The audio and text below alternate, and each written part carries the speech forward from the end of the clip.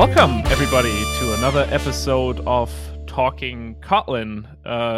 What you probably didn't see was how annoyed Hadi was that I just announced I was going to take us into the episode. So, Hadi, what do you have to say for yourself?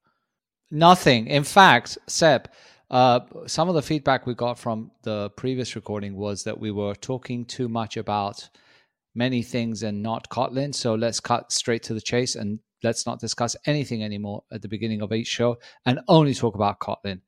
And with that, who is our guest today? Wonderful, great. Our guest today is Ivan, who's a staff software engineer at Synthesized. Hi, Ivan. Welcome to the show. Hi. Thank you. Nice to meet you. Yeah, nice to meet you too. So, unfortunately, the weather segment, I suppose, or the tea segment, or whatever else, might have to wait until the end of the episode, or maybe we'll just have to cut it all together, because we'll insert it somewhere randomly, so people really kind of like don't know when it's coming up. You know what I'm saying? Like I think somewhere there's going to be something about tea, green tea. So. Ivan, welcome to the show. Where are you calling in from? Tallinn currently, but I hope to move to London soon. Oh, nice. So you want to go from the EU to outside of the EU. Nice. Yes, right. That's great. And so what does Synthesize do? At Synthesized, we develop tools for developers. We develop tools for synthesizing relational databases and transforming relational databases for needs of testing, for needs of performance testing, for needs of experimentation, because in most cases, actually, we cannot use production databases for this. So we can either synthesize it or transform it.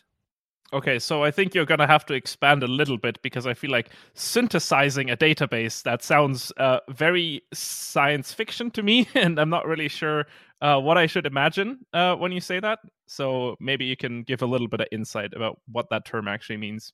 Well, actually, it means that usually you have your relational database and a schema, and you want to fill it up, pre-fill with some data for testing purposes.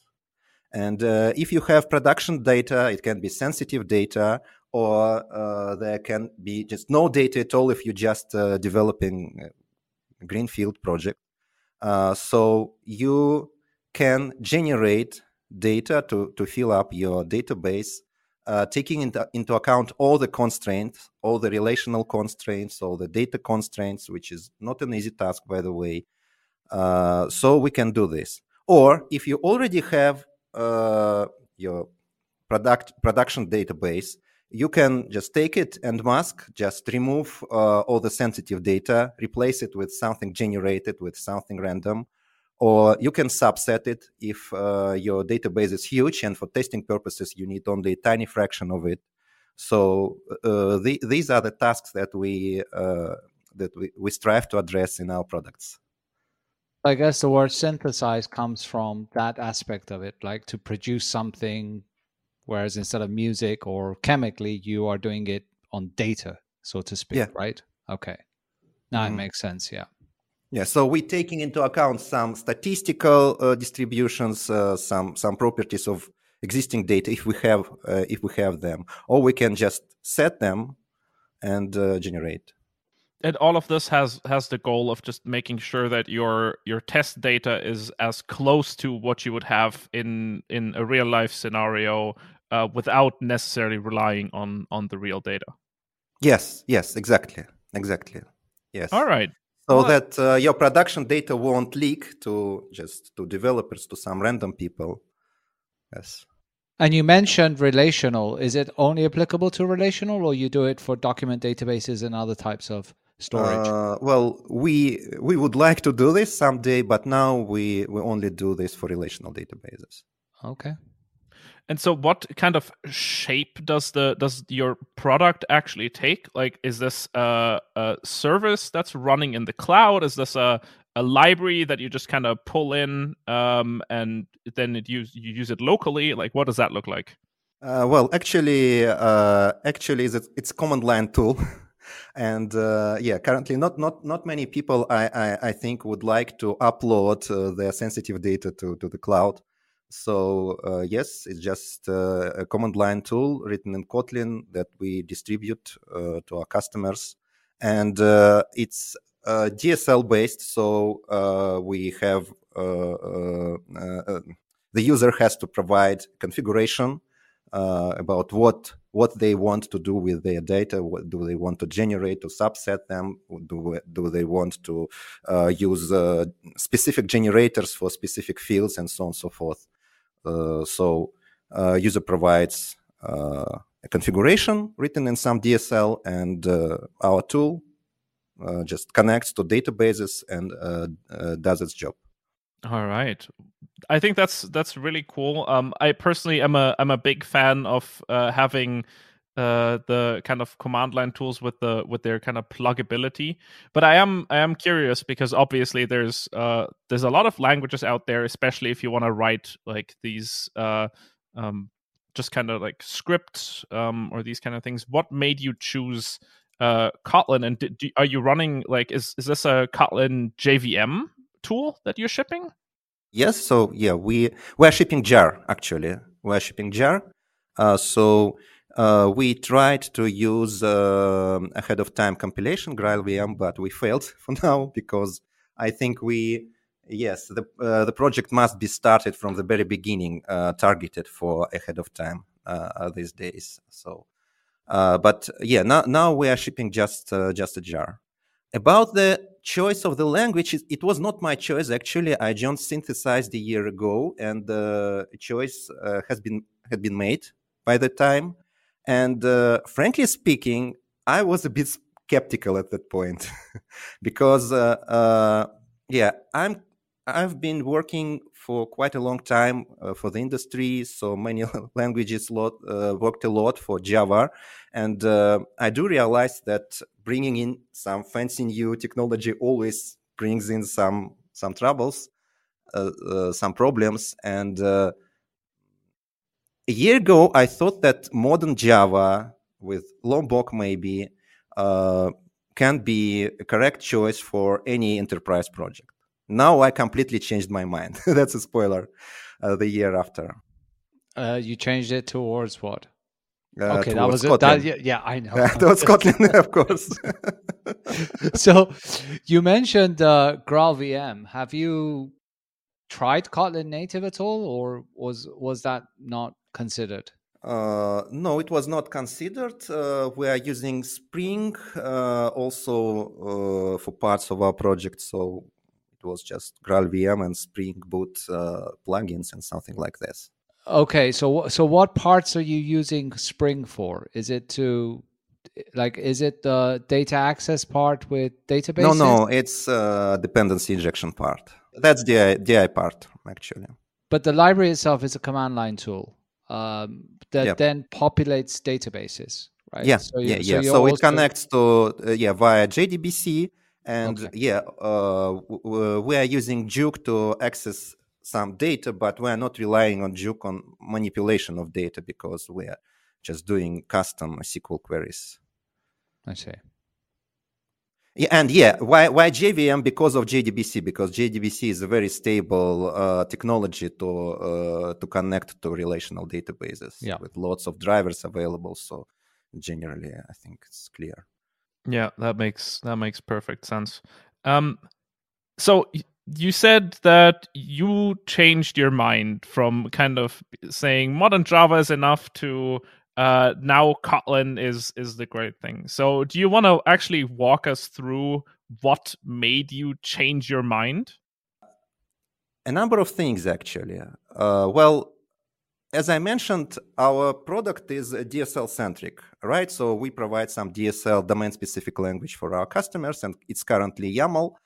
And the first thing that I wanted to do for this project when I arrived there as an engineer, I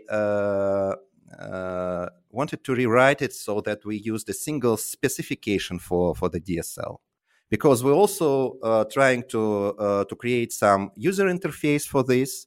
And it was like Backend part, they are writing their DTOs, and front-end part, they are writing their DTOs separately. Then some people are trying to document all the stuff, and everything is out of sync. And also we need JSON schema for our YAML, and it's also out of sync.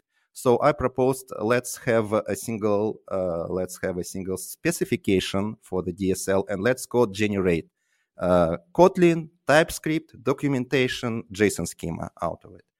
And at this moment, they told me it's impossible because our classes, our entities, they do have some already do have some methods, some logic inside them.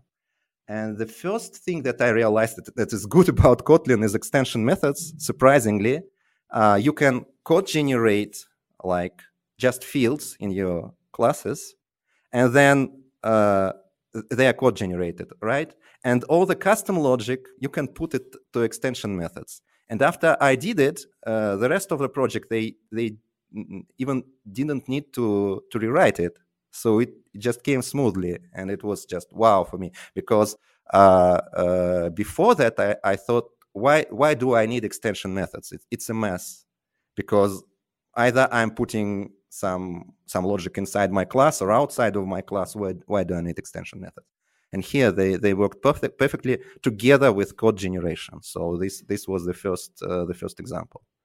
So you're kind of keeping your DTOs as like literally just data like holders, and then but you can still use the calling convention as you would have if they were just regular like business objects.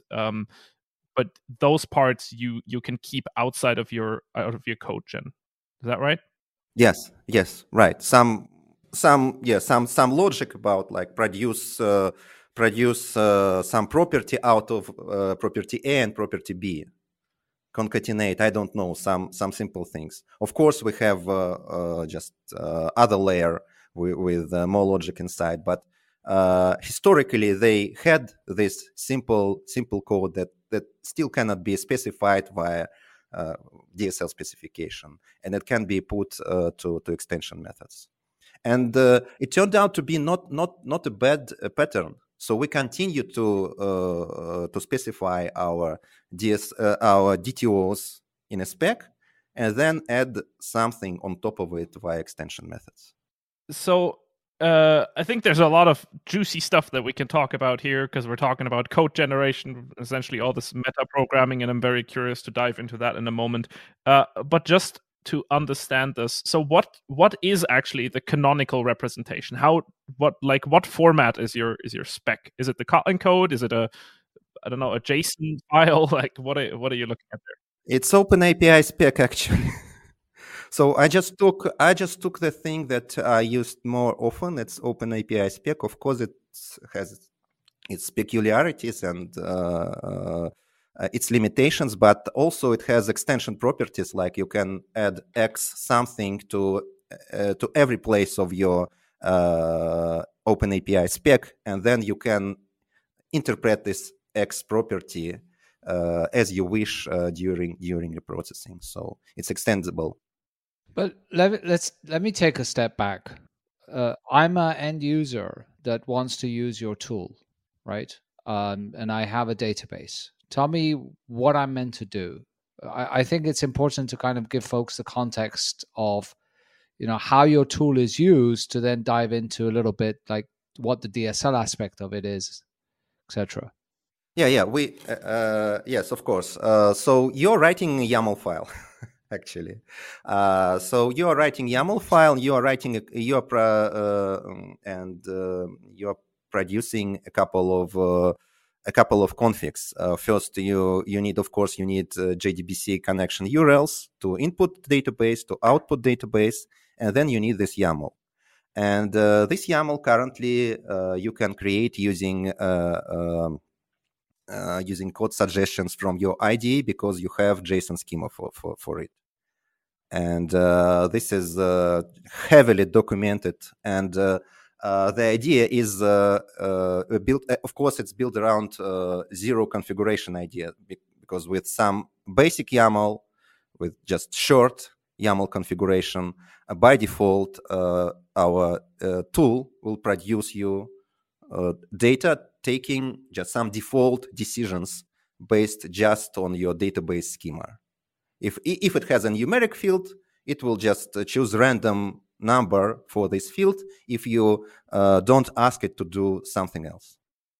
Okay, and so the YAML file there basically is only to override some default conventions, essentially. Yes. Right. Approximately, yes. Yeah. Okay. And then from that YAML file, you are then generating what? From that YAML file, we are not generating anything. We deserialize it into some internal structure. And we are using it just to build the execution plan.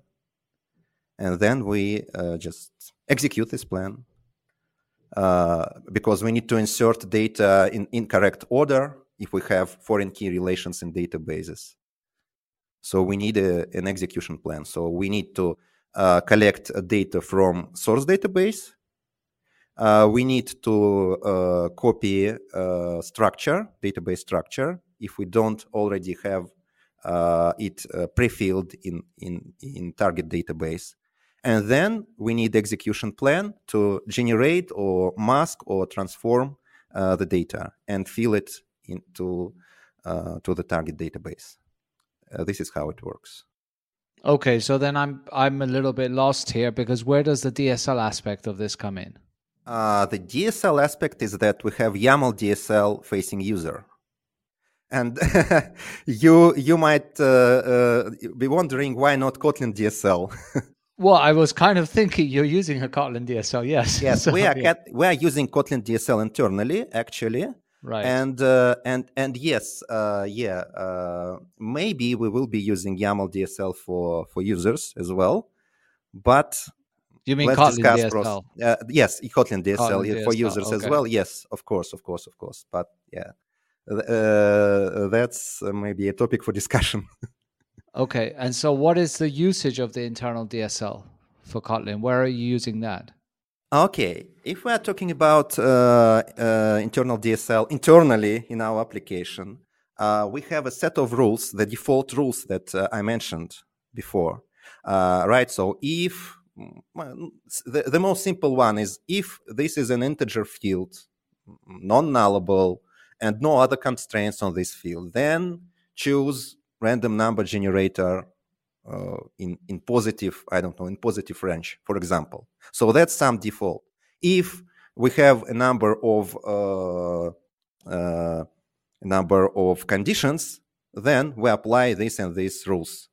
And for this, of course, we need some metaprogramming. And that was this was another story. The first one was about extension methods. The second was about internal DSLs that at some point, we had messy code with lots of ifs and so on and so forth.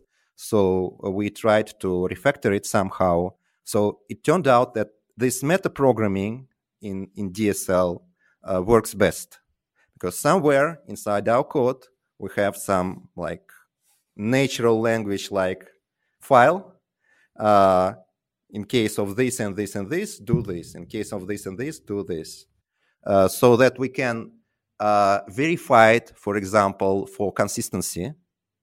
If you have lots of rules, it's easy to make them inconsistent, so that they will, interfere with each other, or some rule will never work because it's just covered by some other rules before that are executed before it. And this logical consistency can be checked separately using some specific tests. So this is extremely powerful technique, and we're using it. And so is this DSL something that you've written from scratch by hand, or is this combined with your whole code generation story? Code generation story is about just another aspect. We have about 20 so-called generators, like your Gaussian generator, random text generator, random person generator, random address generator, whatever you can imagine. So about 20 of them. all of them have some specific parameters, also lots of parameters. So that when you configure them using YAML, you need this YAML to stick to some schema, and you need this YAML to be deserialized to some DTOs, to some model, right? So what we actually specify is this YAML, this JSON schema and these DTOs. And of course, these rules, they involve like use this generator with these specific parameters if these conditions are met, if this set of conditions are met. So of course, it's just part of this part of the classes, parts of the verbs that are used in this DSL. They are code generated, of course, and something is written by hand. But one thing that I think might be quite interesting here is that you said you're using OpenAPI as kind of the canonical representation for what you do. But so typically, I guess people mainly use OpenAPI to specify like their RESTful API endpoints and communicating with the server.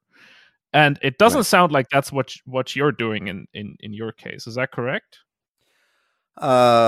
Yes and no, because we also we're also building UI for this tool. So we also try to build what's called projectional editor for the thing. So instead of writing YAML, you just can click it through. Again, at some point, you need to transform this the parameters of these generators, right? And the set of properties is the same on front end and on back end. So we are using standard OpenAPI CodeGen to generate some TypeScript stuff from this, and our custom generators to generate documentation. Because our documentation, I mean, not your standard Swagger documentation, but custom documentation which is specific to our tool. And this JSON schema to help people write this YAML, and classes for Kotlin. Okay.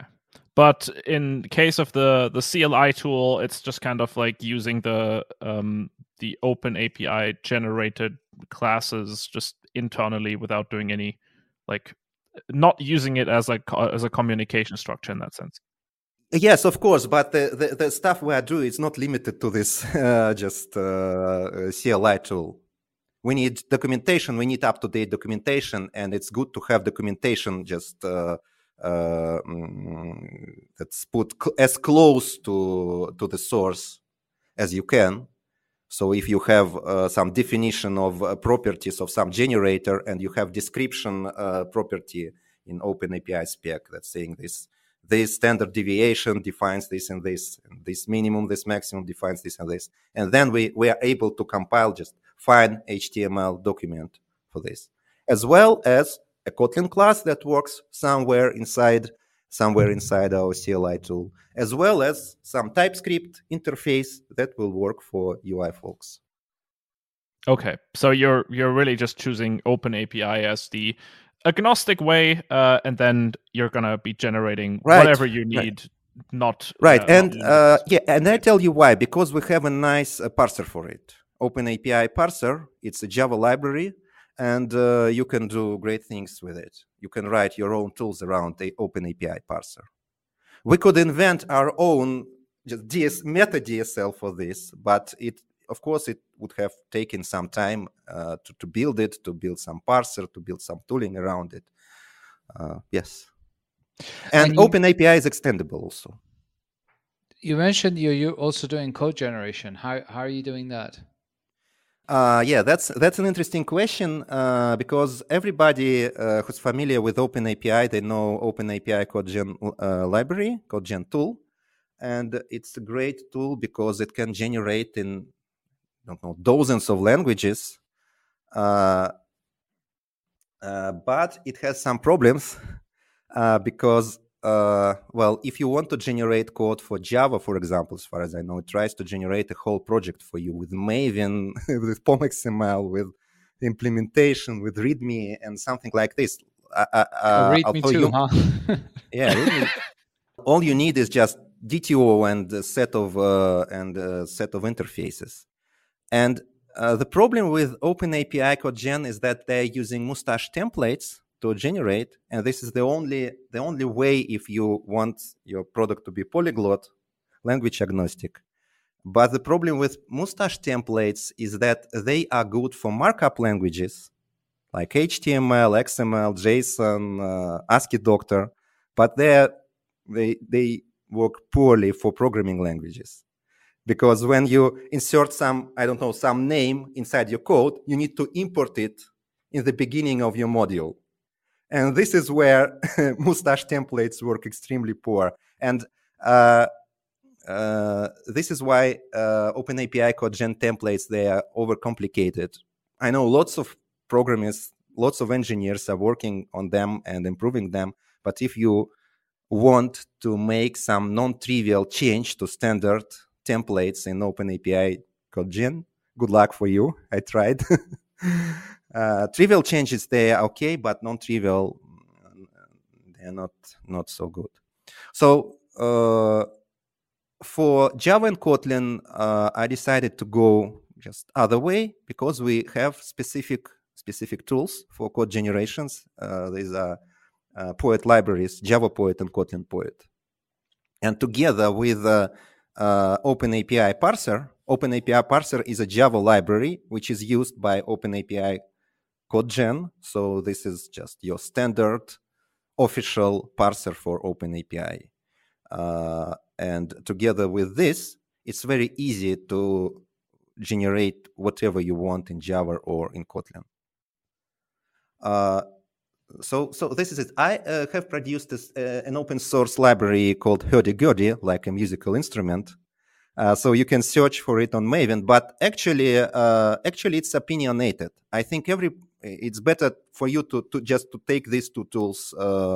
OpenAPI Parser and Poet library, and you can easily just in a couple of minutes create some proof of concept that works for you. So I actually just have your dependency file here for hurdy-gurdy open. So the library that you said, it's Swagger Parser. Is that right? Yeah, Swagger Parser, not OpenAPI. Yeah, Swagger Parser. Yeah. Great. Mm-hmm. Just making sure. And then actually, I'm curious. We might be diving a little too deeply in here, but just kind of walk me through what that API looks like. Am I just going to get back like an abstract syntax tree of my Open API spec, or is there how would you then go from taking that for doing this transformation? Well, this Swagger parser, it produces a nice object model for OpenAPI spec for you. So it has endpoints, all the parameters of the endpoints. But what we need the most for DSL, for our part, is, of course, this, what's it called? I don't remember. This DTOs, these classes. So this number of classes, and you have like types, nullability, again, which is not present in Java, but it is present in Kotlin, and it is present in OpenAPI. So types, nullabilities, what else? Descriptions, and some meta information, so on and so forth. And also, it supports some complex stuff like polymorphism, like you have some basic type and some subtypes via all of and any of. And yes, this is all supported in Kotlin. We need to generate Kotlin classes in such a way that it can be serialized and deserialized via JSON, but JSON has all the needed magic for this via notation. So yeah. So would you say that if people are looking into generating their own like Kotlin source files at for their own projects, Kotlin Poet should be like the first stop where they go for. Is Yes, that a of library course. that you would recommend? Yes, yes, of course, because you just fluently write what you want to output. Like use this class, use this method, call it, and so on and so forth, and it will manage all the imports for you. It will manage all the code formatting for you. So it's like, I don't know, API, like lightweight IDE maybe. So I would define it like this, because it's really advanced library, of course. And if they want to generate code from Open API spec, then try hurdy-gurdy. Of course, it's a lightweight library. It will produce you some interfaces, some DTOs. But if it doesn't fit, you can easily just modify it or write your own implementation. All right. So I actually have a follow-up question on this, because again, as I'm kind of browsing along here, I'm noticing that you are using Maven for hurdy-gurdy. You're not using Gradle. Do you want to talk about that for a moment? Because I feel like a lot of people. I told you. Yeah. I told you in the beginning that I'm your old-fashioned practical and skeptical engineer. Or otherwise known as, I don't do Android development, so why the hell should I use Gradle? Yes. Well, there's a lot of people in the world that don't use Gradle. I had some just bad encounters with Gradle before with Groovy DSL, but now with Kotlin DSL, it's absolutely okay. coming back to Kotlin and coming back to DSLs, because of type safety, it's just impossible to write just broken script in Kotlin DSL for Gradle, so it works well. In synthesized, we use Gradle with Kotlin DSL, of course. And in hurdy-gurdy, just for historical reasons, because it has been used in other projects written in Java. So why not Maven? I really have to ask. I mean, I know it's not relevant to Kotlin or Maven or Gradle, but why call it hurdy-gurdy? Well, I tend to name my open source projects by names of musical instruments, because I love music. And it's like tools. You have to learn them, and they can do something for you. So it's hurdy-gurdy. Another, my open source project is called Celesta. Also put lots of effort into it, and it's another musical instrument. And you know how to play the hurdy-gurdy? No, I'm not a musician at all. Okay. So I cannot play anything. I'm a listener. I'm not a musician, unfortunately. Okay. I see. So in regards to the tool, it's a command line tool. You also said that you are providing some kind of web interface. Is there any kind of plugin for IDEs for it as well? For IDEs, no, but we are producing JSON schema, so that JSON schema can be used in VS Code and the IntelliJ IDEA, so that people can easily write YAML configuration.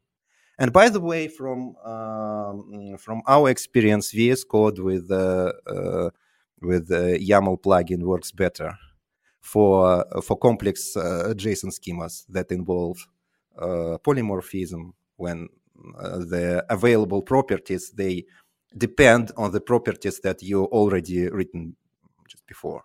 It shows you the correct choice, the correct suggestions. So this is all you need for IDE support when you are doing YAML. And this leads us maybe to another topic: why YAML versus Kotlin DSL for end users. Yes, definitely. I mean, okay, before you even say anything, I kind of understand why not. Like, YAML, if it's just defining specific configurations, it feels like going beyond that is an overkill. But yes, do tell. Why not YAML?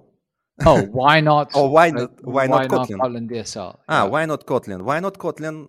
Yes, because YAML is ubiquitous. Everybody knows YAML. You have lots of tools for YAML, just lots of IDEs. Any your favorite text editor will do for YAML, of course.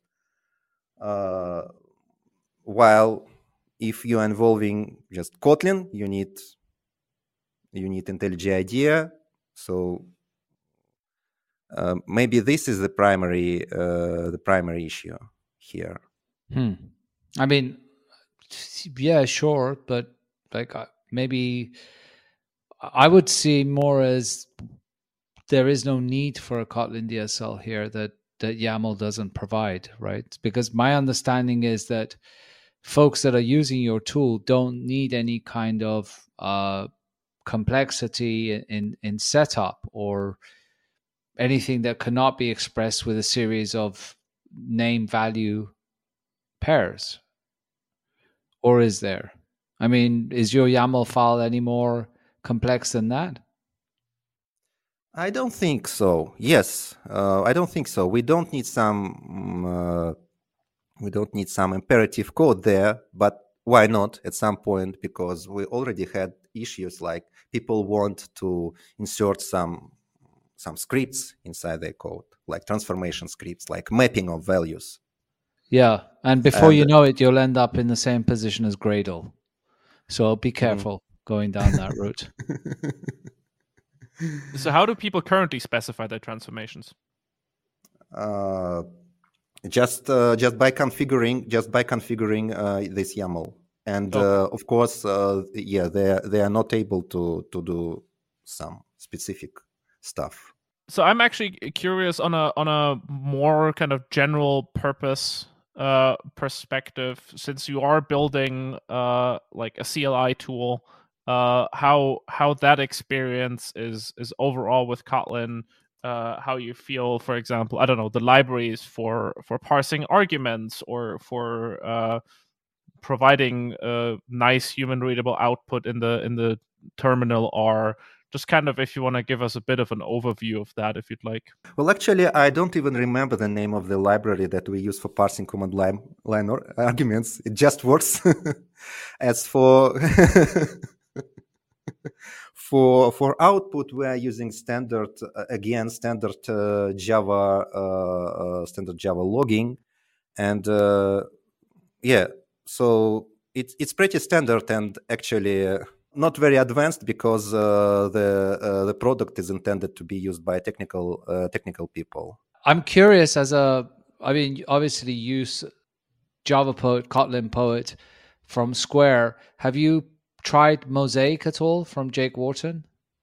That allows you. It's first time when I hear about it. So it's basically a tool that allows you to use Compose to build command line output, UIs with the command line. I mean, not with the command line, with Compose for tools that target command line. For command line tools. Okay. Nice. So I know that, I was in contact many years ago with Imperial College London, that they were converting their Java courses to be teaching folks in Kotlin, but they do it at a second year. They don't do it in the first year. The first programming language they teach is none other than Haskell, which resolves the question of what would happen if we were taught Haskell first at university and not Java. And there you go. What happens? 300 people graduate every year from that university. At that scale, not much. I think my first language at university was C. Yeah. But that didn't make me a C programmer at all. I don't know C. So coming back to the variance part, I think a lot of people, when they think about that, or their approach to like variance in Kotlin generics is, if my code goes red, I'm gonna press Alt Enter, and then IntelliJ might suggest me to maybe add an in modifier or an out modifier, and then all of a sudden, like, things work. So do you have a more intuitive way for people to actually understand this topic, so that they don't just have to rely on, maybe it works if I jiggle the modifiers a little bit? You see, A Kotlin language has a trap, actually, because in Java you tend to be locked with invariant types more often. Because if you don't have a method signature with question mark extends, list of question mark extends something, it will not work for you. So you will have to read something about PEX rule, right? Producer extends, consumer super, and figure it out. In Kotlin, as soon as list is covariant by definition, it works for you. So you can write, I don't know, a method which takes list of something as a parameter, list of person, list of employee, and pass list of manager as an argument, and it will magically work for you. And if you don't know all the peculiarities under type variance, you might think that if you invent your own class, parameterized class, and don't declare it as in or out, as covariant or contravariant, it will magically work for you as well. And this is actually, this is actually a trap. So it's easy in Kotlin. It's easier in Kotlin to use generics, but you have to understand from the very beginning what you are doing. And of course, as usual, producer extends consumer super rule. You must remember it in Java. In Kotlin, it's easier. In is for input parameters, out is for reading, out for reading, in for writing. So this is just a simpler mnemonic rule, besides being more concise. So I think the main reason why you can get away with kind of not knowing so much about variance is that it's a little of a specific topic in regards to it kind of only affects you when you have your own generic types, which it most times if you're just writing an application, you oftentimes get away with not doing that because you have built-in collection types that already have everything you need. Yes. I had previous experience at my previous project with Kafka streams, for example, and I contributed also to Kafka streams project. I participated in Kafka improvement proposals, and there I was taught how extremely difficult it is to create a good API, which will fit all the needs. And especially if it's a parameterized, if it's a generic API. So in Java, we have lots of limitations. Like in Java, we have these fluent APIs, these builder patterns like method, calling dot method, calling dot method. And if these methods are generic, if they are parameterized, as you might know, Java type inference stops working there. So you will have to explicitly specify type parameters for these methods. In Kotlin, you are using this pattern rarely because you have apply and just some other ways to apply something to some original object. So it works better. And another topic is this declaration side variance. Because when we are talking about streaming libraries like Kafka streams or whatever, stream is in itself, it's a covariant class. So if we are working with a stream of employee, for example, stream of managers will do for us everywhere because streaming libraries, they are working with immutable objects. They never modify this object. So this is an example of a covariant class. In Java, you cannot do this. You cannot express this. And this is why developers of Kafka streams, they often meet limitations. Like imagine a function that converts a stream of employee to a stream of manager by promoting them or just by filtering out all the employees that are managers.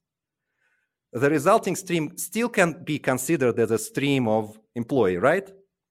But you cannot pass method reference to this method anywhere in Kafka Streams API.